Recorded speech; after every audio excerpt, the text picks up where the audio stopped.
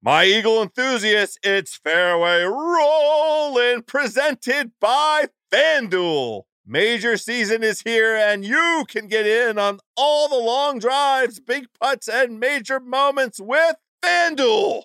Check out live PGA Tour bets like longest drive, round leaders, matchups, birdie or better, and more. Plus, track every shot in the app and watch select par 3 holes while you place your bets. Download the app today and bet with FanDuel, the official betting operator of the PGA Tour. Ringer is committed to responsible gaming. Please visit rg-help.com to learn more about the resources and helplines available and listen to the end of the episode for additional details. You must be 21 years old or older and present in select states. If you have a gambling problem, call 1-800-GAMBLER or visit rg-help.com. This episode is brought to you by Evernorth Health Services. Costs shouldn't get in the way of life-changing care, and Evernorth is doing everything in their power to make that possible. Behavioral health solutions that also keep your projections at their best. It's possible. Pharmacy benefits that'll benefit your bottom line. It's possible. Complex specialty care that cares about your ROI. It's possible because they're already doing it, all while saving businesses billions. That's Wonder made possible. Learn more at evernorth.com/wonder.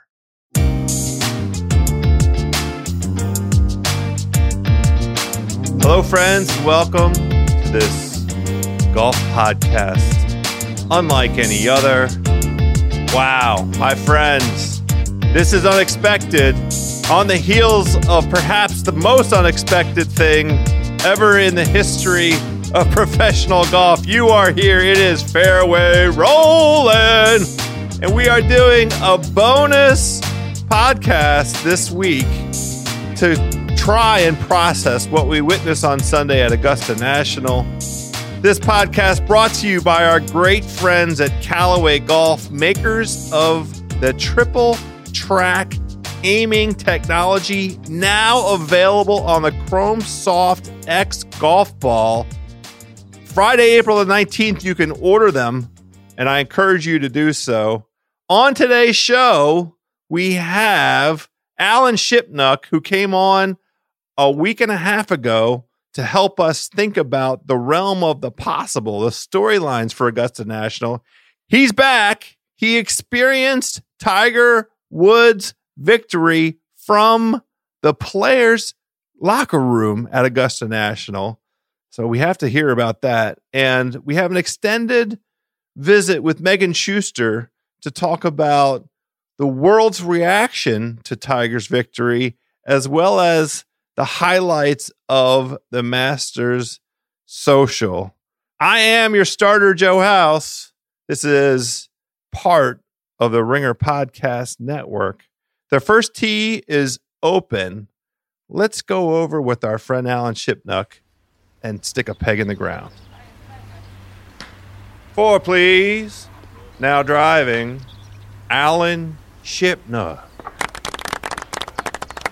All right, my friends, we are fortunate, lucky, privileged, humbled to have a guest from last week. We have Alan Shipnuck of golf.com and Golf Magazine on the line. He is back from Augusta, Georgia. He's presently in his car headed down south along the 101, the coast of California, to pick up a puppy. Alan, what's going on, buddy? Well, my kids have already decided, with a little help from Dad, that the puppy's name is going to be Monty, thus completing the greatest public relations turnaround in the history of golf. Colin Montgomery, once the goon from Troon, is now inspiring the names of cute little Springer Spaniels. So that's my one golf tie into this whole little road trip. Now, well, there's 2 golf ties. Because let's be honest, this puppy adventure that you're on right now, this is the price that you, as a dad that has to travel quite frequently, these are the kinds of things that we must do, right? Yes, indeed. I don't mind. I'm looking forward to having a little companionship when I'm writing, and little guy can keep my toes warm while I'm typing away, at least while I'm smoking my pipe. And got a leather-bound volume of Herbert Warren Wind. I mean, I've got the whole thing played out in my mind. We'll see how it works out for real. Well, the first time he poops in your lap, that might bring that might be the record scratch. That's just a metaphor. I don't have a great segue from pooping in your lap to Mr. Eldrick Tiger Woods, but I feel like the right place for us to start. Now, you were kind enough to come on last week and help walk through the storylines that we anticipated down at Augusta National. And when we got to the topic of Tiger, we talked a little bit about this, pretend beef between he and Phil Mickelson, relating to the fact that Tiger announced a series of matches that he will be undertaking all across the world, and whether or not Phil was having a bad reaction about being cut out of it. And I made a joke, we think the Tiger's going to be worried about what Phil thinks. Obviously, the answer to that was no, but you identified, 3 or 4 things that kind of you had on your mind as it related to Tiger's performance coming into the week. You wondered whether there was a limitation on him because his play up to the week of the Masters wasn't exactly like he wasn't in contention. He wasn't threatening to win any tournaments. And you wondered aloud, kind of physical or mental, can he play 4 good rounds? And, he missed that 4-footer in Austin in the match play, got himself knocked out. And we wondered, the golf course has changed. They Tiger proofed it. And at Augusta National, he only had 1 win since then. And your quote was, you said Tiger can contend, but you would be amazed if he won. And then I wondered aloud, has he been playing possum this season? And then I confessed to you that I'm a Tiger truther. So, that's kind of where we left off last Monday. Let's fast forward now, based on what you observed. You were physically on the grounds every day of the tournament. You were taking in interactions with the players. You were able to watch Tiger in his press conferences. Let's start at the beginning of the tournament. What kind of Tiger did you think you saw after his Thursday round? Well, that was really my biggest question mark about Tiger, was he's having the worst putting year of his life coming into Augusta. And, we statistically, he was barely middle of the pack in strokes gained putting, and he missed that 4-footer in Austin to knock himself out of the match play. And that was really the question. His ball striking had been very solid. But of course, we know how important putting is at the Masters. And on Thursday, his putting was pretty scratchy. I mean, he missed a lot of putts, and it kind of felt like, here we go. We're just shaping up for another T4 where he's gonna be there, but he's never gonna get the speed of the greens, and it's just like we've seen that a lot. With 2011 and 12 and other more vintage Tiger performances, he just could never putt well enough at the Masters to get it done. And that was kind of the story of the round on Thursday. He wasn't that much better on Friday, but he made a few bombs to really cover that up. And then Saturday, he rolled the rock beautifully. I mean, it was perfect from inside 10 feet. And when you think about Sunday, he really didn't make any putt of consequence. I mean, that lag putt on 9 was gorgeous, but it didn't go in the hole. And I'm not sure what his longest made putt was that day, but it couldn't have been more than 6 or 8 feet. But he just did what he had to do. He kind of hung around. He let everybody beat themselves, and then he flushed it on the way home. I mean, from 12 tee box on, he didn't miss a shot. He just looked fantastic. So it was really, it was a vintage Tiger performance. That's how he always won majors in the past. Is he just kind of let other guys beat himself, and he did what he had to do. And I am amazed. I'm still processing that it actually happened. I mean, it was incredible atmosphere around the grounds, as you'd expect. I've been to a lot of loud Masters, but this was definitely the loudest. And, just the primal screams that Tiger let loose when it was over. And course, the instantly kind of iconic hug with Charlie, and so much emotion poured out, not just for Tiger, but the rest of us. I mean, it's really, it's incredible that he actually did it. I mean, he's been threatening to do it. We could all say maybe he might.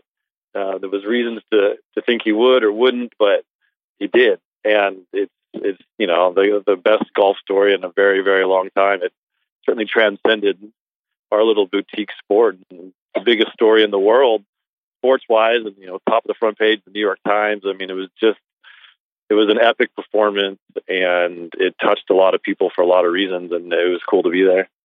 Well, that's why we are reconvened, because I want to get some of your perspective as a man on the grounds there. I want to quickly touch on your point. It's a great one about the putts of significance. And I'm interested in your take on when you thought he might actually pull it off. I think that maybe, to me, the most consequential putt of the round was the birdie on 3, because it was a crazy slider. That putt is super fast, and it immediately set the course for. He had kind of a sloppy par on 2. But that really set him up to, then he just needed to play basically even through the balance of the 9 to get on 10T at 1 under par, which he and Joey afterwards confessed was their goal, to come in under par through the front 9. Do you agree with that putt on 3? Yeah, that was huge. That was a giant momentum putt, because, as you said, he'd made a mess of the second hole, and he'd go on to have his issues on 3-putt 4 from the front. That's a really tough 2-putt, but still, he didn't get it done. Another bogey on 5. I mean, that putt looks even bigger in hindsight, because there was some struggles that followed. I mean, that really kept him in position. And it's interesting. I mean, to go out on a packed leaderboard with a lot of big time players, not have the lead, and shoot 70. I don't think in a lot of Masters that's going to get it done. But I think the weight of Tiger Woods was a factor there. I mean, Molinari's been so rock solid for going back to Carnoustie and the Ryder Cup and other tournaments. He's just been a ruthlessly efficient golfer. I mean, he completely came undone. Clearly, he was fighting to swing on the front 9 a little bit, but to make the mistakes he made, I mean, part of that was just the weight of history. It was Tiger's presence. It was the energy of the crowd. There's a lot of things working against him, but the Tiger mystique, I think, is partly explains why Molinari just lost the plot the way he did. Koepka going in the water on 12. That was just an unbelievable mistake from a guy who has been incredibly efficient in the majors and closing them out. Poulter, you never quite know what to expect out of his game. There's a lot of variance there, but he looked a little overwhelmed at times. Dustin Johnson only played the front 9 and even, and came home, but with a nice back 9, but it was too little, too late. It was just nobody quite pushed Tiger. It was the dream scenario where he could just manage his way in, hit the shots when he needed to. There was no pressure putts he had to make on the back 9, and it just kind of fell into his lap in certain ways. And then that's what it takes. I mean, that's always been the blueprint. Before Tiger was Jack Nicklaus too. Just play pressure-proof golf, let everybody else beat themselves. We've seen it many times in the majors, and but it was watching some of those swings Tiger made down the stretch. The drives on through Amen Corner on 15. I think that swing off the 17th tee was the best swing I've seen him make in maybe a decade. It just pounded that drive on maybe the hardest driving hole in the course. He just looked so confident and in control. And once Molinari made that mistake, there was almost no doubt Tiger was going to win, because then it just became about the will and about grit and about knowledge and whatever flaws Tiger has in his game and his putting stroke. I mean, he's still Tiger Woods, and he just proved that over those closing holes. It was a phenomenal display of just pressure, execution. You just alluded to one of the things I wanted to cover. So do you feel like the moment where you started to believe that Tiger could win was 12? Oh yeah. It was at that point the golf gods had weighed in. I mean, even though Molinari still had a piece of the lead, the psychic blow of hitting it in the water there was tremendous, and it was such a mistake. I mean, he said afterwards he was between an 8 and a 9 iron, and he actually took the 8 iron. He took more club, and he swung too easy. That was his analysis. It's like, how could you possibly do that on the 12th hole at Augusta National? You miss long in that back bunker. You can still get up and down. At worst, you're going to make 4. You cannot miss short. I mean, how can you possibly hit it too easy? It's just mind-boggling. And it is funny watching the replay. He really did swing too easy. I mean, what he said happened to it's exactly what your eye sees. Like, why is he swinging so easy? Yeah, it's just such an incredible mistake. He's going to spend the rest of his life thinking about that swing, and probably longer. Koepka blamed the wind, and of course we know it swirled down there in the corner. But I mean, he barely cleared the creek. It was that ball was a 10 yards short. I mean, it's just those are mental mistakes more than anything. You can't be short on 12. Anyone who's ever watched the Masters knows that. And Tiger kind of smashed one to way left of the flag, but that's just the play you have to make. And Molinari, to his credit, did come back and birdie 13, but it was just like if you're in a dogfight with the last few holes, and it's Tiger Woods who all of a sudden is playing with confidence, and he can smell it, and they had that same match at Carnoustie, but a lot of the crowd was on Molinari's side, and Tiger hadn't been in that position in a very, very long time, so it was just a little bit different. And yeah, as soon as that ball went in the water, it felt like Francesco was cooked. And it was stunning to see what he did on 15. I mean, 3 horrendous shots in a row, and it was great to watch Tiger win. It would have been a little more exciting if he'd had to make a putt on the last hole, if he'd been pushed all the way. But once he had that 2-shot cushion, it became more of just a coronation, and that had its own pleasures too. I mean, I think that allowed Tiger to enjoy it a little bit, and that sense of inevitability and just the build up and the release. I mean, it was all part of it, but it was incredible how so many players just fell away there at the end. Well, it did feel like the 2 guys who could have really put pressure on Tiger were DJ and Koepka. Both had very makeable birdie putt attempts on 18. It did seem like, there's no way to explain it from my perspective other than intervention by the golf gods. DJ's putt was short by a couple rolls, and Koepka's never had a chance. Koepka shoved his left. I mean, he missed the entire hole from about 8 feet. I mean, they both had good looks on 17 as well. Yeah, it's a great point. Either of those putts have gone in, and they posted 13. I mean, that makes it a lot more interesting. Tiger has no margin for error. So, but that's just how it goes. I mean, that's how Jack won in '86. He played great, and everyone just was overwhelmed by the moment and made a bunch of mistakes and handed it to him. And that's a big part of championship golf. And to Tiger's credit, he applied the pressure. He, from really the 12th tee on, he played perfect golf, and everyone else cracked. And, there was not a lot of fireworks coming in, but it was from everybody else. But it was certainly tense, and without question that shot he hit on 16, even though it's almost that 16th hole at Augusta National is almost getting too easy. I mean, guys are making aces. I mean, everything funnels to the hole. If a dozen players had already done what Tiger did, but it wasn't with the Masters necessarily hanging in the balance. So, it was, that's the shot that's going to get replayed forever. That one swing really iced it, and there was some magic in that shot, given the circumstances.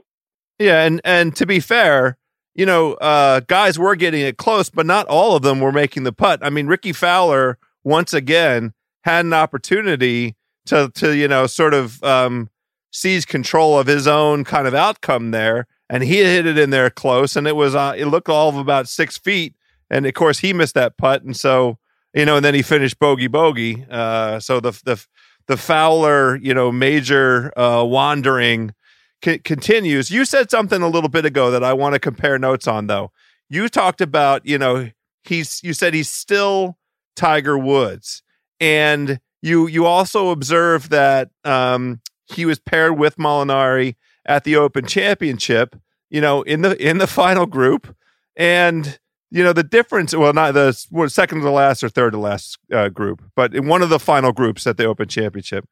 I'm interested in your sort of assessment. He was not still Tiger Woods then, but he was at Augusta National still Tiger Woods. What happened between July of 2018 and April of 2019?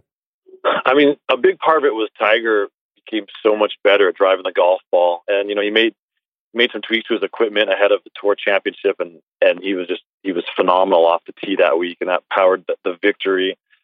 And, he talked about how he just found that confidence at Augusta National, shaping the ball both ways and just letting the club go and swinging harder and harder. I mean, he said he was going to be sore on Monday because he was swinging so viciously.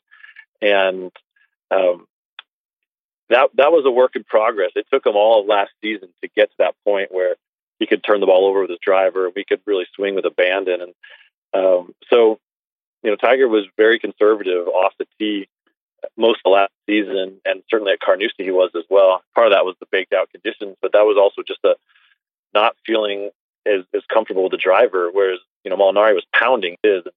That was a substantial advantage he enjoyed that day in that tournament. So that was a big part of it is Tiger does not have to be the longest. He does not have to be the straightest, but he was giving up too much to the competition throughout 2018, and that's over now. I mean, he's driving it beautifully. And so that sets up the rest of his game because, his iron play is still phenomenal. So, if he's hitting 6 iron, everybody else hitting 9 iron, then he loses that advantage. But when he's hitting the same clubs in the fairway as everybody else, then he's going to be closer to the hole. And, that's really what we saw. I mean, all his birdies on the back 9 were tapping. The par 5s, 16. He took all the pressure off his putter with his ball striking. And, that's a recipe for success at the majors. Certainly at Bethpage and Portrush, which are big, brawny golf courses, he's going to have to drive it well. And then it's also, so there's that piece of it. I mean, that really was a game changer for Tiger.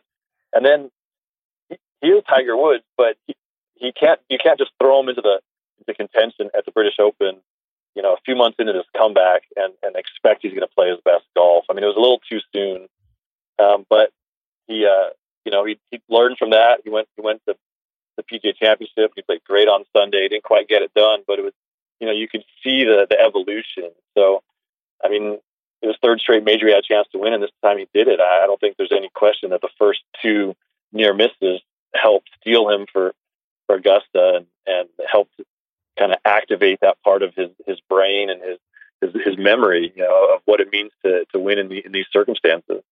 Yeah, I like that the way you put that, activating all that old muscle memory. I mean, his iron play was as stellar as we recall. He finished the week number 1 in strokes gained approach, and that's the metric, the advanced analytic that everybody identified this week coming in as the most important performance category, because Augusta has that well-earned reputation of being a second shot golf course. Now, I'm interested. You wrote a story, and it went up Monday the 15th, and it's on golf.com. Tiger Woods' fellow tour pros watched his victory with a mix of awe and admiration. So I want to do the timeline with you personally, and how you observed, Tiger kind of bringing it home. In the first place, what made you think to go to the locker room as a place to watch the remainder of the tournament? Yeah, the Masters is the only term that doesn't give reporters inside the ropes access. So it's really hard to watch golf on Sundays when all 50,000 people are concentrated on a couple holes. And it was. I watch a lot of golf in person Monday through Saturday, but Sunday's a different kind of day. It's more about the story I'm writing and being able to document what's happening. So with that many players in contention, I watched the front 9 on TV just to see how it all plays out across the golf course and see every shot. And then I ran out to catch Tiger play down. I was going to come home with him and Molinari, and the crowds on 10 and 11 were so dense. I really couldn't see any shots. You see the ball in the air, you could hear the crowd cheering, but it wasn't ideal. I mean, so after right on deadline, there's not time to go back and watch the whole thing play out again after the fact. So I kind of made the decision to cut bait and go back up the hill. And we have, we had 10 staffers for golf.com on the scene. We're all writing on deadline. My esteemed colleague, Michael Bamberger, was going to write, kind of the game story.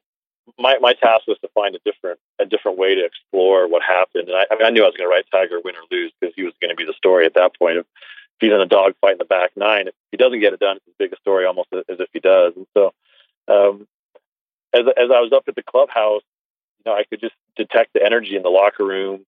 Guys were watching with great interest, and most tour players are so myopic and live in such a bubble. They don't care about anything but their own game. And you could have the ghost of Ben Hogan come back to life and have a chance to win the Masters. They'd just be packing up their locker and heading for the NetJets hangar and not even thinking about it. But, the guys were clustered around the TVs. And the way at the Augusta National locker room, there's a small locker room for the players. And then next to that, there's a sitting area where the family hangs out, a lot of green jackets. And so you wind up getting, swing coaches and wives and other interested observers.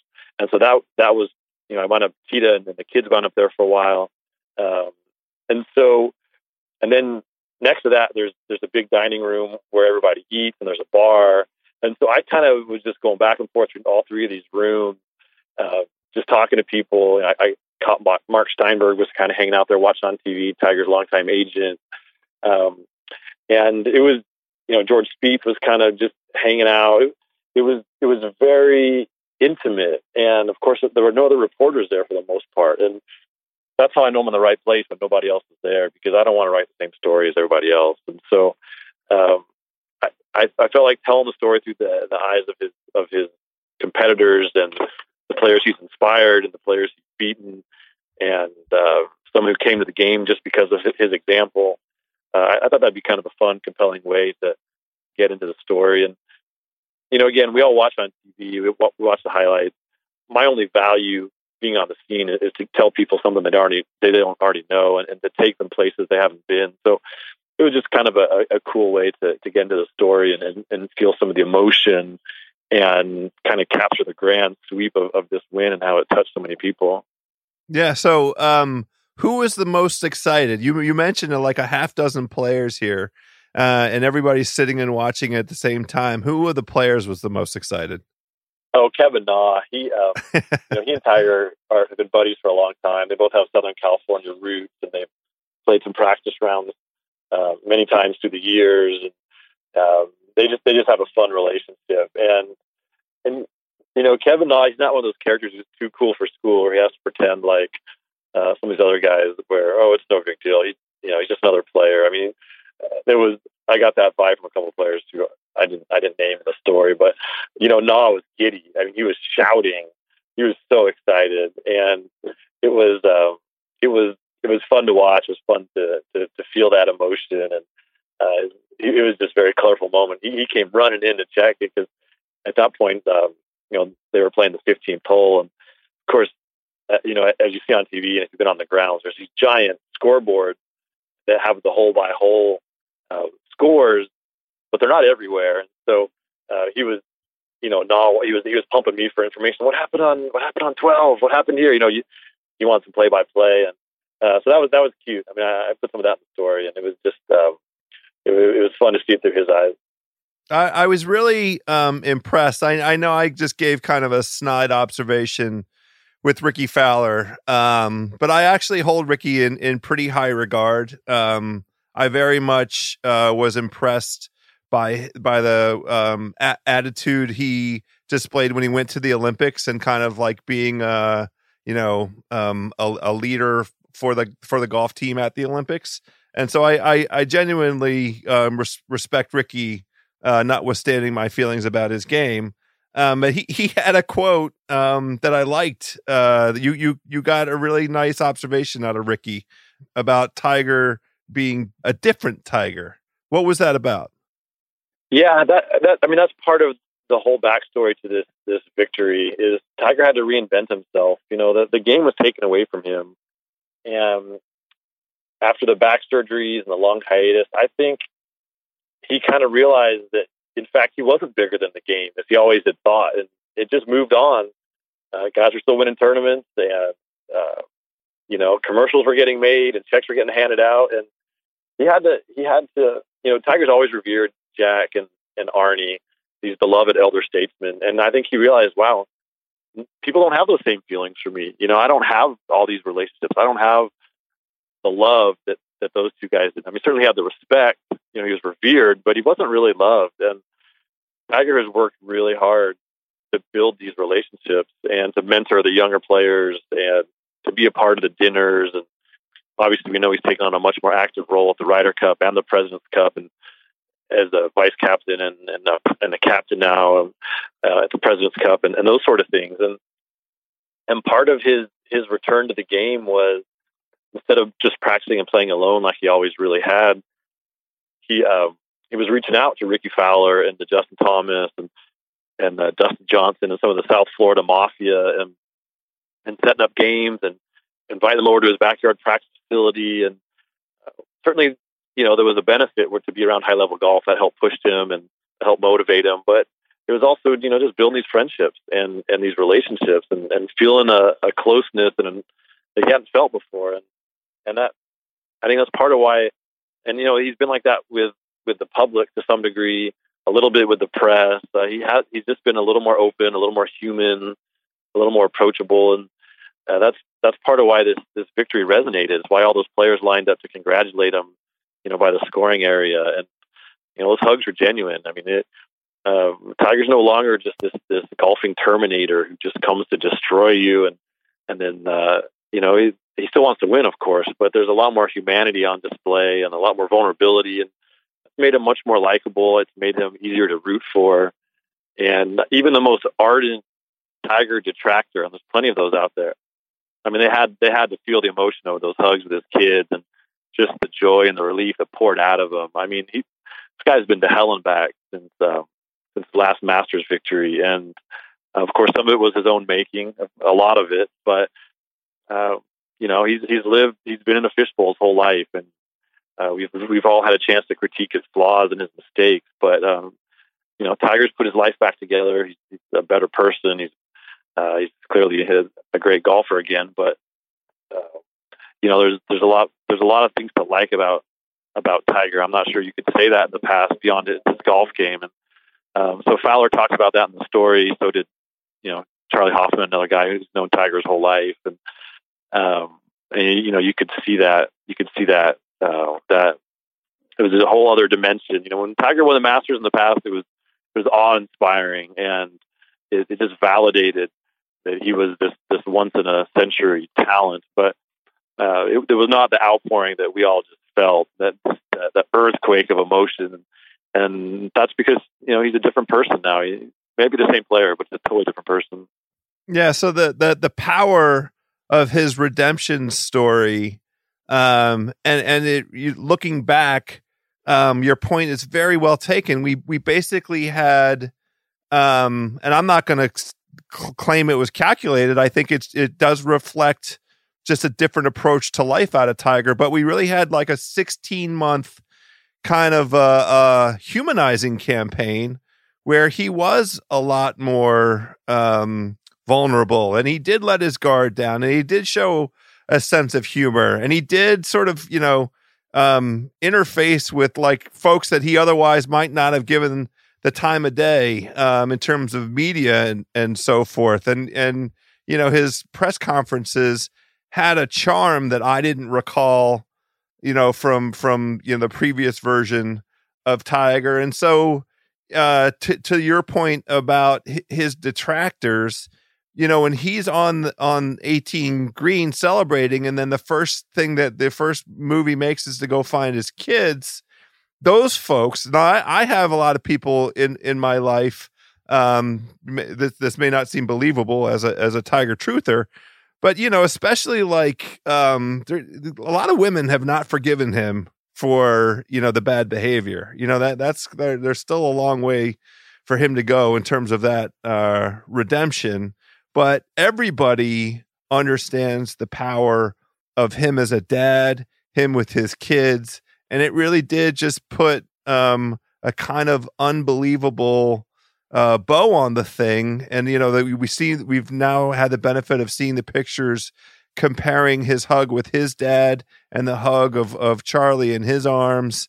And I mean, that's powerful. It's just a very powerful full circle kind of image. I'm just interested in like this Tiger King of the World moment right now. What I want to ask you is where do we go from here with him in terms of managing our expectations? What do you expect his expectations are? Like, where do we go from here? Yeah, I mean, it's irresistible. Already start thinking about second leg of the Grand Slam coming at Bethpage where he's won. Then he goes to Pebble where he played the greatest golf of all time in 2000. It's hard not to project forward, but I'm trying to resist the urge on that. I mean, this is such a wonderful moment in golf, and obviously for Tiger and for all his fans. I mean, this is such a bonus. I mean, he talked about, of course, not knowing if he's ever going to play golf again.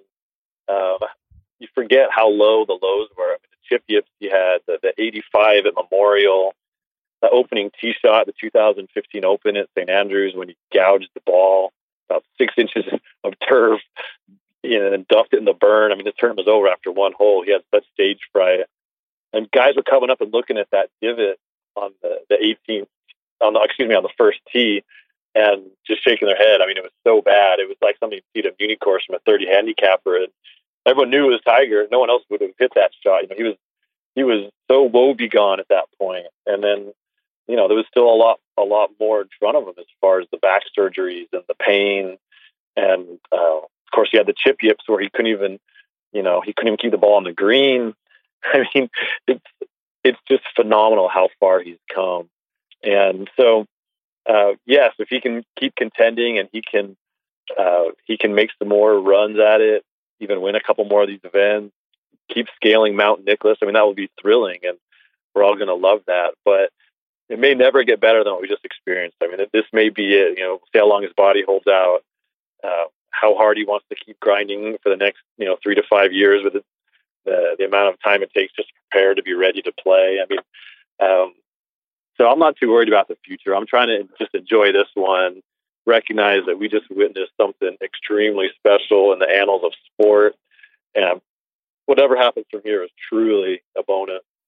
Yeah, I am very, very excited to see what New York is capable of at Bethpage, because we know that Phil Mickelson is beloved in New York, but Tiger at the top of his Tiger powers, that close to New York City at a place where he's won before, I just think it's going to be, an unbelievable environment.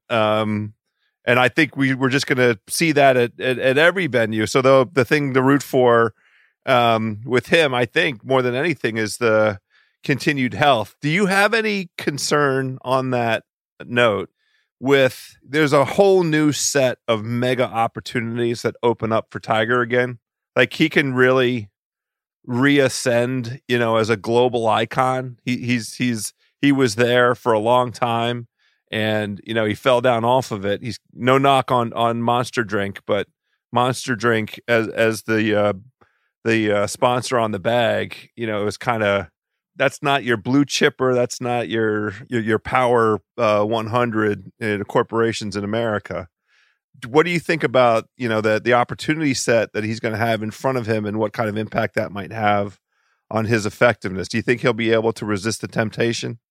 Well, sure. I mean, Tiger's been the most powerful force in the sports marketplace for going on a quarter century.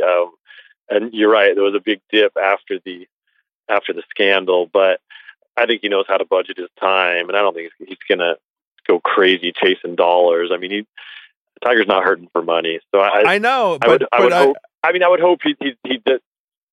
Nike's going to blow this out. He already has a lot of corporate partners. I mean, Yeah, it'll be interesting to see. I mean, part of when you're speaking to New York, I mean, part of over this last year and a half why the crowds have gone crazy for Tiger is for the first time in his life, he was kind of the underdog, right? I mean, he was. Yeah. There was no expectations. We didn't know if he could play again, if he could swing the club with his new spine. That was part of what made the last, all of 2018 fun. Was Tiger was really and truly an underdog playing against these young kids who were hitting it longer than him, hitting it better than him, working harder in the gym because they could, and they could practice 8 hours a day on the putting green if they wanted to. Tiger's back can't handle that, so he really was an underdog for the first time ever. And now that's changed. Now he's the man again. And Top he's dog, be the favorite top dog, and he'll probably be the favorite heading to Pebble Beach too, no matter what happens. So it's going to flip a little bit. I mean, he's no longer the lovable loser of 2017 and 18. I mean, he's Tiger Woods again. So the crowd reaction is going to be interesting. I mean, for sure, people are going to lose their mind if he's in contention. But all of a sudden, he's the Yankees again. That's interesting. I feel like this is going to be the Tiger Hero Tour. Like, not all of us could be down in Augusta, Georgia, the second week of April. When he comes to our local town, won't it be everybody getting to the venue to show him how much they appreciate, his reascendance, his return to the throne, and again with the flavor of the redemption story and the humanized Tiger. Don't you think it'll be a hero's welcome everywhere he goes? Oh, no question, without a doubt. But I just mean all of our expectations have changed now, including Tiger. So the love is still going to be there, but I think the sense of wonderment is gone. That was part of what fueled the feeling in the air at Augusta was, oh my gosh, can you believe it? Is this really happening? Yeah, it happened. So that's gone now. Now it's just the love's going to be there, but the awe isn't dissipated. It's just going to be more about it's going to be turning back the clock to where Tiger was the favorite, and we expect him to keep winning these tournaments. And but yeah, no question, he's going to be the people's choice everywhere he goes. Yeah. So Shippy, we will both enjoy watching as the season unfolds. It's already, it feels like, the embarrassment of riches is one of the storylines we mentioned as the week opened up last week, just in terms of how many great players are playing great golf. And, we had this constant theme at the top of the Masters. 6 out of the 8 guys on the final leaderboard were major winners. And we were just looking at all these major winners at the top of the leaderboard each day, golfers who have accomplished incredible things in their own right. And yet Tiger came out and vanquished them all. I think, it feels like we should just sit back and enjoy the ride. What do you think? Oh, no question. At the same time, none of those guys matter anymore. Like Justin Rose's quest to win a second major. Don't even say that name to me. That bum. Yeah, right. I mean, he's a bum. I don't want to hear him anymore. But can Rory McIlroy finally win the Masters? Nah, nobody cares anymore. Rory who? Can Phil Mickelson complete his quest at Pebble? Nobody cares. It's Tiger's world now, and the rest of us are just living in it. And so everyone else is now merely a bit player in his drama. And so certainly all these kids who said, "Oh, I want Tiger at his best. I want to play him at his best." Like, be careful what you wish for now. I mean, we'll see if Tiger's body can sustain this. If the answer is yes, he's the only one that matters yet again. And so, I'm sort of joking. Phil will still be a big story going to Pebble Beach, where he just won the clam bake a few months ago. But this is like turning back the clock about 2 decades when Tiger was the only story and everyone else was just fighting to be mentioned, and we're right back there again. Yeah, man. It's the Tiger show, and it's a damn good show.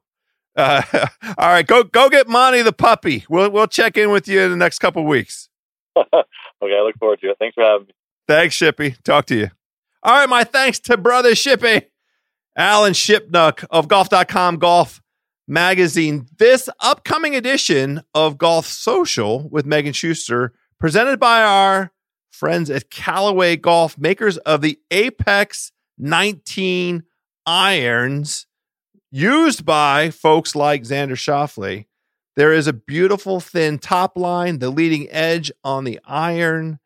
This is a wonderful, beautiful golf club. Wading through the turf feels great, and Xander is especially comfortable with distance consistency, which you need and you want. Let's get into some Golf Social with Schusty.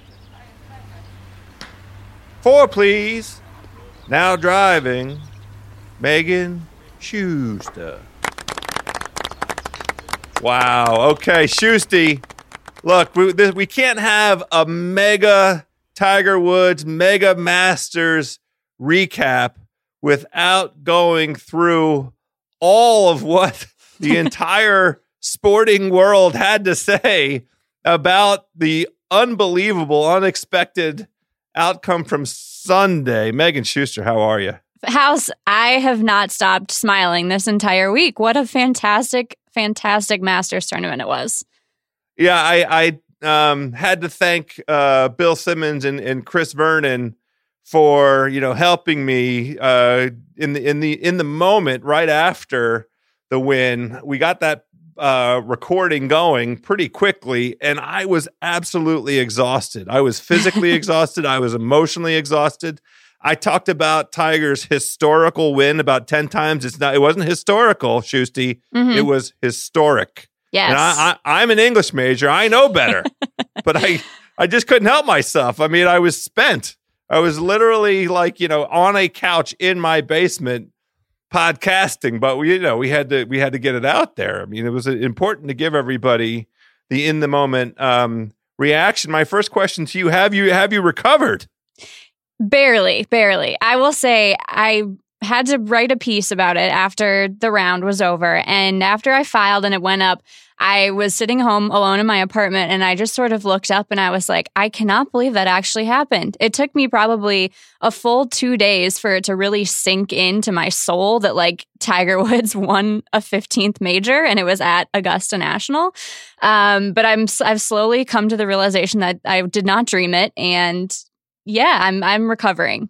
Close. Yeah, I'm in the same mode, and that's really the purpose of this podcast. We've now had about 72 hours to let it sink in and have some of the commentariat chime in with, what does it all mean and what does the future hold and, what are our hopes and expectations. Of course, the internet has, 10,000. Will he complete the Grand Slam? Mm-hmm. Will he have a Grand Slam this season? I mean, just, there is unfettered exuberance. The enthusiasm is irrational. But that we wouldn't have it any other way, right? No, absolutely. I feel like that was the only really appropriate response, was to be just over the moon. Yeah, over the moon. And over the moon in the sense of a sports redemption story. It's like really the most American kind of redemption story, a true underdog, which is so weird to say about Tiger Woods because you would have never imagined him for the bulk of his career in an underdog kind of capacity. But that underdog brought along with it a vulnerability, a humanity that we hadn't seen, and the truly emotional moment, and it's been covered a few times now, but the thing that resonates still to me at this very second on Wednesday is the scene with his kids. Mm-hmm. Yeah, I will say I was holding it pretty well together even when he started to walk up 18. I was doing okay, was, trudging along. And then all of a sudden that first flash that they had to his mom standing there with his kids, Earl obviously not being there. That was the first time that I just lost it. And it came out of nowhere. It was totally unexpected, but it was like the parallels between, his dad's hug after his first ever Masters win, then the hug with his son, Charlie, and then his mom, and then his daughter. It was really beautiful. It was beautiful. And, it was that version of Tiger, that humanity, that vulnerability that, really made it a powerful story for us, because he's still kind of out there. I'm a well-known public Tiger truther, and I absolutely adore his golf talent. He is the single biggest driver in terms of my own fanaticism when it comes to golf, and his ascendance corresponded with my interest in golf. Even though I'm older than him, I didn't get started with golf until I was in law school in a serious way. So I've been around for the entirety of his career as a fan of his talent. The things that happened in his life and his extraordinarily terrible judgment still plays on, the reputation he has with a significant portion of the American public. It's not like he is a widely beloved sports figure, but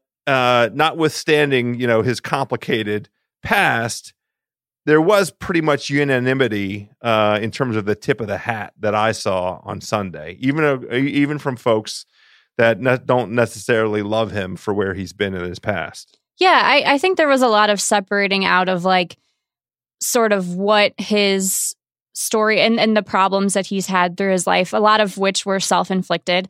I think there was a bit of a separating out of, legislating the past versus, just appreciating the fact that this is like a remarkable athletic achievement. Like I was reading, I think it was a Washington Post story this week where they had interviewed a few different spinal surgeons about, like how this is even possible. And one of them had said, when he had this surgery, I would have given him a 0% chance of being able to do anything like this, like let alone be a competitive golfer again. So I think from that perspective, it is a remarkable physical achievement, a remarkable achievement in the world of sports. But yeah, there's definitely, you have to separate out some of his past actions with this exciting story. Yeah. So speaking of exciting stories, you and I are in agreement that this Masters delivered in a way, this will go down in history as, a legendary. There are a handful of Masters, this is right there with 1997 and right there with 1986. And there are a couple of Masters preceding that also where you just say the year and everybody understands what it means. And we were really off on an incredible foot at the very beginning of the tournament, the outset of the tournament. Every day, the leaderboard was flavored with major winners. I mean, it just had, it was a very major kind of feeling that the storyline we wondered about with all of the great talent, young and old, across the board. Were guys going to play great? And really, there was only one bum, and the bum was Justin Rose. And yeah. I think, I'm going to be petty about this because I picked him and gave him out as a pick. That dude's he's a bum. You won't get me. He stumbled into the number one because he's a top 5 machine, and he won the tour championship at East Lake last year because Tiger won the tournament and essentially kept away the other contenders. Right. His one major victory, he did have an unbelievable 4-iron from the fairway on the 18th hole at Marion, but that was another Phil Mickelson U.S. Open that Phil Mickelson could have won, and Phil Mickelson didn't win. So I'm down on Justin Rose, but otherwise, an incredible series of top performers at the top of their talent. Speaking of top performers at the top of their talent, if we're going to talk a little bit about some of the social aspects, and that's what we do here on Golf Social with Schusty, we got to start with Phil. I mean, yeah. we were treated to a legendary Phil Mickelson video this week. We really were. And the thing coming into Augusta is you never really know what you're going to get from a social media perspective, right? Because phones aren't allowed out on the course. So you're not getting a lot of like live tweeting, a lot of live images, video that you're not getting across your, computer screen or TV screen, wherever you're watching the actual broadcast. So I didn't expect to be blessed, so thoroughly blessed with this video from Phil. Ahead of his Saturday round, he decided to record and post a video of him driving up Magnolia Lane, heading to his parking spot for the day, and to give viewers a bit of an intro into his mindset for the round, some context. He also did that by captioning this video, quote, hitting bombs and attacking pins, which is just really, really peak Phil. I'm dying. It just kills me. Keep going, please. So I don't know if you want to like power rank the most ridiculous things he said or just, talk about them in general, but I'm happy for whichever strategy you want to go with because there is really a lot to unpack for a video that was just over a minute long. Let's just unpack it all. And I want to make an observation at the outset. One of the truly most unbelievable aspects of the whole thing is he pulled it off while driving. He did. The camera's perfect. He's so super composed. He's driving, looking at the camera. What a stud. I'm telling you, it's peak no fucks Phil. It really is it's mind-blowing. So just that at the outset of the staging of it is mind blowing, and let's do the substance, please. Yeah. So you're right. It really is a miracle that he did not, bump anybody, bump any cars, like bump a magnolia tree. Yeah, he timed it perfectly. Also to pull into his parking spot, park the car, and then sign off. It was just great execution. I mean, it just stud stuff. I mean, just big stud stuff. It's unbelievable. It was great. So starting just off the shoot. So he, introduces himself, where he's driving. We get a lovely shot of him going up Magnolia Lane. He starts off with the heat right away, House. The first subject that he wants to tackle is the fact that he's paired with Matt Kuchar for Saturday's round. And obviously, Kuchar has had his share of media attention this year, specifically about how he reportedly shorted his caddy in a win in 2018 at Mayakoba, which was, just really something. So he takes a shot at Kuchar early and says, obviously in this pairing, we're not going to have any side action today because I'd probably see like 0.06% if I did win. Here's the thing about that line. That's the line that I saw. Everybody was hitting me with it. It was that was like the most viral line because it is such a unusual thing to see players go at each other, and yet Phil's legend is his shit talking. I mean, his legacy. One of the top three things that he will be known for his decades long career on tour will be his shit talking, his administration of the needle, as they call it, and it was such a beautiful glimpse into what he's capable of, the sincerity with which he delivered that line, the timing of it was brilliant. I mean, the dude has some genuine comic timing knack. There's a real talent there. Yeah, and it was just subtle enough that like you could tell he wasn't really trying to hammer the point home. It was like it felt like something you would like tell a buddy, like, yeah, I'm playing with this guy today, like won't be doing any side bets. Like it wasn't like he was trying to make a thing about it, which I think is why it was so great, just because it was so well practiced. Yes, exactly. So from the Kuchar comment, he decided to talk about his sartorial choices for the day. He said, quote, wearing all black, being aggressive. So right off the bat, he's, basically explaining that he's going to go after some pins today, going to try to catch up to the rest of the field. I actually really supported this sartorial choice because it felt like literally everyone else on the course on Saturday was wearing some variation of a lilac or lavender color.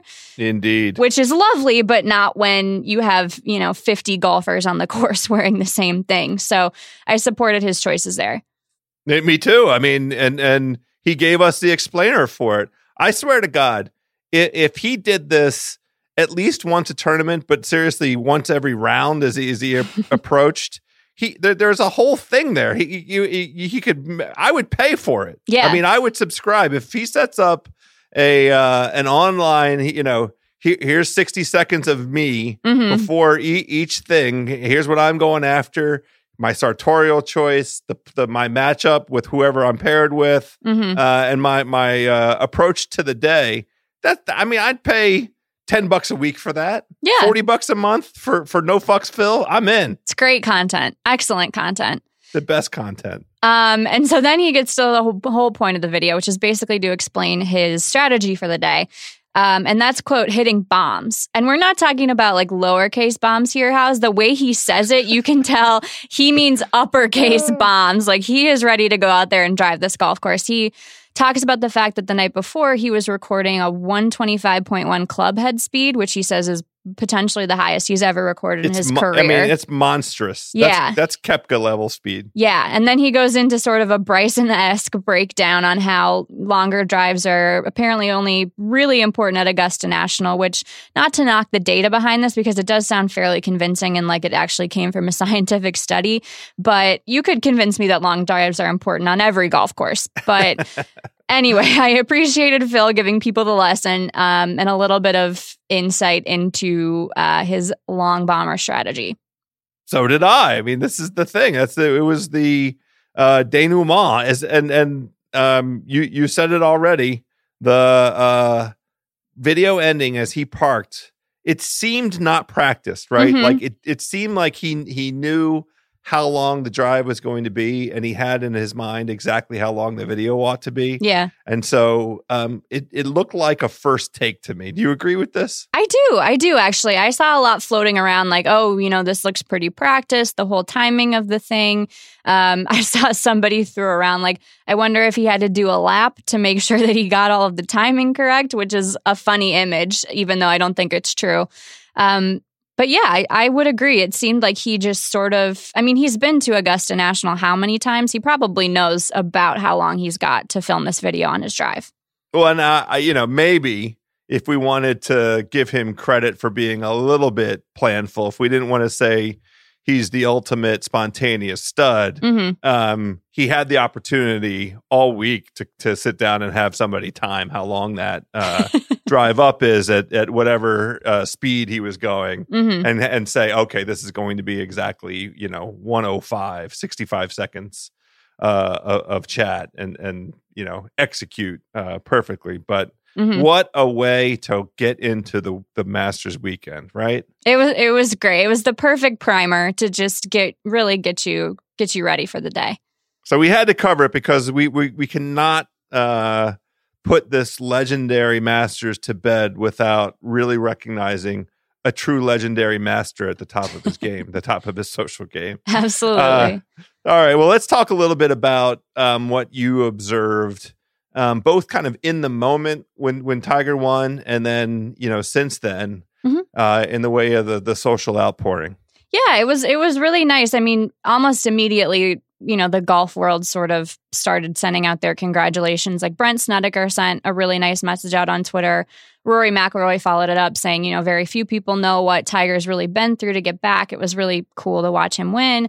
Tiger's noted buddy JT had some congrats to throw out too. And then it was really cool to see that sort of expand outward outside of the golf world. We see a lot of outpourings after teams win championships or players win individual accolades. But I was thinking about this a lot over the weekend and the last few days, and I don't know if I've seen sort of the completely like widespread sports fully outpouring like this before. Like we got LeBron tweets, Kobe was tweeting about Tiger. Steph Curry was saying, greatest comeback in sports history. Like Bruce Arians, the coach of the Tampa Bay Buccaneers, said that he wanted some of Tiger's gum. Like it was really kind of an across sport, across the world outpouring, which was really, really amazing.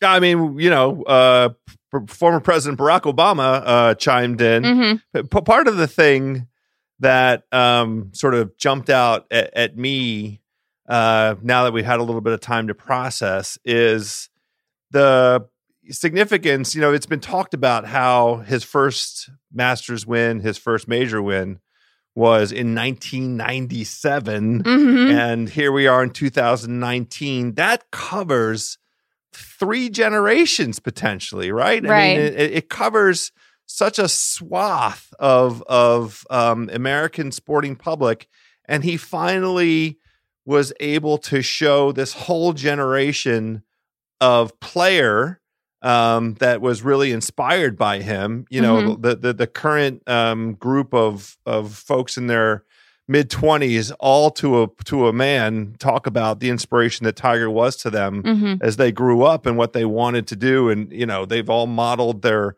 fitness regimes. They all understand how important fitness is.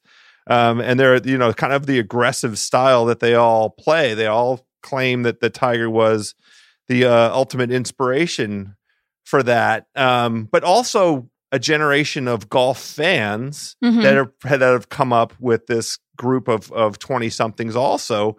Golf fans that might be fans of Rory, golf fans that might be fans of Ricky Fowler, you know, and golf fans that you know, could be fans of like Dustin Johnson, although he's a little bit older. Yeah.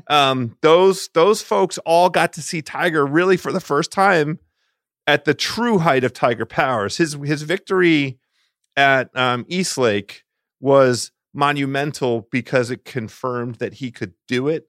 But that event was against, you know, it was a 30-player field. It's kind of a specialized thing, and you know, it just doesn't carry the weight. It's not a major, and you know, the scene is iconic. It will always go down in the Tiger legacy story of you know, thousands of people thronged on the 18th fairway, surrounding him and Rory McIlroy, and as they walk up to the green, you know, they have to basically break out of the adoring fans. It really was, you know, what felt like I wasn't alive in time to see Arnie's Army and those old days with Arnold Palmer, where the fans, you know, kind of could all stream behind, but that throwback moment. But this was of an entirely different vibe, an entirely different feel. You know, the consequences were so much, you know, more pronounced, and just the fact that he proved he could do it again, and showing a group of sporting fans who'd never seen it before what it felt like, what that back nine, what the 12th hole to the 18th hole at Augusta National on a Sunday, you know, the truly like mystical kind of possibilities there. That's something that I'm going to chew on and stew on and enjoy going forward. Yeah, and you're totally right. It's a feeling when he's going through those holes. It is a feeling that is specific only to Tiger, and it's something that I haven't, you know, felt probably since 2005 when he won his last Masters, and it was really amazing to. I think it hit me for the first time really on 15, and I know you guys talked about this on Sunday a little bit. After he had sent that putt in close and it was clear that he was going to birdie, I sort of looked up at the leaderboard and said, you know, all these guys that are chasing him, they're running out of holes. Was so locked in that it really hit me like this feeling that I haven't had, you know, in 14 years, that assurance that Tiger's going to win this major. And it was just really, really cool to have that back. And I think, you know, we talk a lot about how the effect Tiger's had on young golfers, you know, making the sport cool, making an entire generation excited to play golf. But I think it was also, you know, he inspired people across sports just with his singular focus and that singular greatness that he achieved. Like, it was amazing to see Michael Phelps, you know, standing behind him, I think on 16. So cool. An all-time picture, like two of the real GOATs of their sport in proximity to each other. And, you know, it's not like Phelps knew that Tiger clinching the Masters to win his 15th major was going to happen in front of his front row seat on 16. And I can't remember who it was that I was exchanging notes with. You know, I was live commentating with the Podfather and some other folks. But it was basically like, as he approached 16, I wrote to somebody, if he stuffs this, it's over. Yeah. And, you know, it really felt, I got chills when the ball landed, because it was exactly in the proper spot. And then it became a genuine possibility that it was going to be a hole in one. But holy mother F, like, how could the sports gods have Michael Phelps and Tiger Woods within 5 feet of each other. Two of the really, and it's a great comparison because of how many generations Phelps' excellence spanned, and how he distinguished himself as the swimming greatest of all time. And, he had his own demons that he had to conquer. Right. How can it be that these two guys are right next to each other? Sometimes it's just like an embarrassment of riches. Like, do we really deserve this? It was one of the coolest images, like, I could have thought to have. Like, if I had pictured in my head, like, what would be the most amazing thing to see? Like, that would definitely be up there. I don't even think I could have created that picture in my head. The only thing that would have taken it to another level is if Michael Jordan was sitting next to him. Right next to him, smoking a cigar. Then we would have lost then we would have lost our minds. Yeah. Michael Jordan, Michael Phelps, and Tiger on 16 as Tiger clinches, essentially the tournament. That would have been. I would have needed to be resuscitated. That's just the way it would have been. That's probably the only thing that could top it. And then one last social thing that I just wanted to note. I know you and I both probably follow Tiger Tracker, the Twitter account who's been active since 2012. Incredible. If you're not familiar, he tweets about, all of Tiger's rounds, his health updates, meme updates, basically anything and everything that's related to Tiger Woods. As things were coming to a head on Sunday, it was clear that Tiger, was more than likely going to win. Obviously, you're not allowed to have phones out on Augusta National, so the Tiger Tracker was stuck inside to tweet updates to, give people information about what was going on in the round. And he, at one point, was tweeting out, like, considering whether to leave and to go out and actually watch this person that he's been tracking for 7 years win this. They decided to stay in, decided to tweet through it. But it was just really kind of a cool moment to see this person who is basically job has been Tiger Woods for 7 years, see them following Tiger as he got back to the height of his powers. It was great. Yeah, I mean, it was a real validation and redemption for the folks behind that. Or I don't know if is it a single individual responsible for the entirety of that? I've always thought it was a singular individual, but I don't know that I have confirmation on that. It feels like to me it takes a village, just because of the expanse of it. But that team or that person can't possibly have imagined, and yet I bet that person or that team did imagine. You know what I mean? Like, you can't possibly indulge the possibility. And this is the thing when we were doing previews at the beginning of last week, it just felt silly to speculate that Tiger was going to go win. Right. And yet most of the American betting public didn't think it was silly because they all went out and collected and, damn near put 3 sports books out of business. Now that's over. I'm overstating it, but folks have, some of those books have reported their single biggest losses in a sports day ever. And that's what happens when an overwhelmingly popular favorite goes out and takes care of business. It just felt ludicrous to me as Monday and Tuesday of last week were kind of rolling around. But God, it's so fulfilling. Speaking of fulfilling, you and I are going to have the privilege of doing the Epic Flash pick of the week. The Epic Flash driver brought to us by our wonderful friends at Callaway, already with more worldwide driver wins so far this year than any other driver models. Our boy Frankie Molinari has one in his bag, and boy, did he play great. It wasn't his driver on the 12th hole that ended things for him. Xander Schauffele has one of these bad boys in his bag. He played great all week and continues to remind everybody what a big game hunter he is. He's going to be putting, some kind of jacket on his back. He's going to, there's some major, spoils in his immediate future. There have already been 10 worldwide Callaway driver wins by non-staffers who choose to play the driver based on performance. Schusty, for our purposes, they use artificial intelligence and machine learning and ran a whole bunch of simulations to figure out the best way to promote faster ball speeds. I think our boy Frankie Onions wished one of the simulations included where to hit the ball on 12, you know, probably that would have been nice. Artificial intelligence, that machine learning. Right. But you and I are going to do our Epic Flash pick of the week. How many more majors for Tiger Woods this year? And already, you know, it's only been 72 hours. You know, can he knock out the Grand Slam this year? I mean, the expectations are through the roof. You're more measured than I am, that's for sure.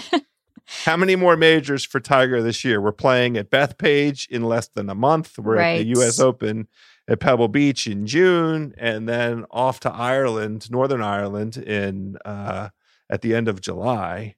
What's your number? As much as I would love to go all in and say, give me the Grand Slam, my number is going to be 1. I think he has, like you said, a lot of expectations now with 2 places that he's won majors at in the past coming up on the schedule. I will give him one of those, I think, to get him to 16.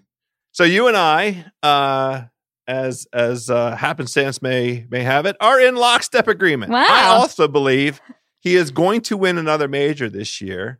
I believe it will only be one. Mm-hmm. Now, do you have a perspective on which one he's going to win? I have one that I would like for him to win, which is the U.S. Open at Pebble Beach. Okay. And I will say that because I think it would add an interesting new wrinkle to the Tiger-Phil rivalry if Tiger sneaks one in, steals the one major that Phil has left right out from under his nose. I think that would be pretty great. Okay, I like this. I am rooting for, and I honestly believe there's no reason he can't do it, Bethpage Black, the PGA Championship in less than a month, because of two reasons. In the first place, New York is going to go absolutely bonkers. It is going to be bananas at Bethpage State Park with Tiger. You know, the thing to root for, I'm knocking on wood right now, if he's healthy over the next 30 days, and it doesn't feel like asking for too much for that to be the case, and he doesn't get worn down from, the great hero parade that he has to go through over the next 2 weeks. If he's able to get himself back to kind of the discipline and the schedule, the routine of preparing for another major over the next 30 days, I just think that the combination of having one at Bethpage, the way that those crowds are going to carry him, buoy him, and the shot at history. Like, if he starts off this season with 2 major wins, oh my God, the sporting world is going to lose its effing mind. Forget about us golf fans. The sporting world and the gambling world is just going to be on fire. So that's what I'm personally rooting for. And I can't come up with a reason why he can't do it. It's just, life will intervene with whatever life is going to intervene with between now and then. I just hope he shows up once again, kind of at the top of his powers, completely refreshed, re-energized. I know when he gets there and sees those crowds, he's going to be, that it's going to be electric. So that part of it, I'm not worried about. Any energy lag he might have, the first tee at Bethpage Black on that Thursday is going to be bananas. It'll be pandemonium in New York that weekend. Pandemonium in New York. I'm going to try and get myself out there. At a minimum, that means like a couple good dinners in New York City, and how I like to do that, Shusky. I do. All right. Well, we've covered it all. Thank you for coming on this mega Tiger Woods recap. Tiger wins the Masters podcast. We had to do it. I appreciate it. I'll talk to you again in a few days. Yeah. Talk to you later, House. Thanks, Shusty. All right, my birdie buddies. We had to get this one up just to keep trying to make sense out of something that doesn't make any sense at all. We're back next week. In fact, we have Fairway Rolling shows running all the way through the PGA Championship. If we're lucky next week, Amanda Balionis shall join us to talk about her experience at Augusta National, as well as help us forecast what to expect out of the Zurich Classic, which is one of the most fun events on tour. And I'm especially interested in talking about some New Orleans food. My par-saving pals, look for a new edition of Fairway Rollin' at the beginning of next week. Until then, please Hit it straight.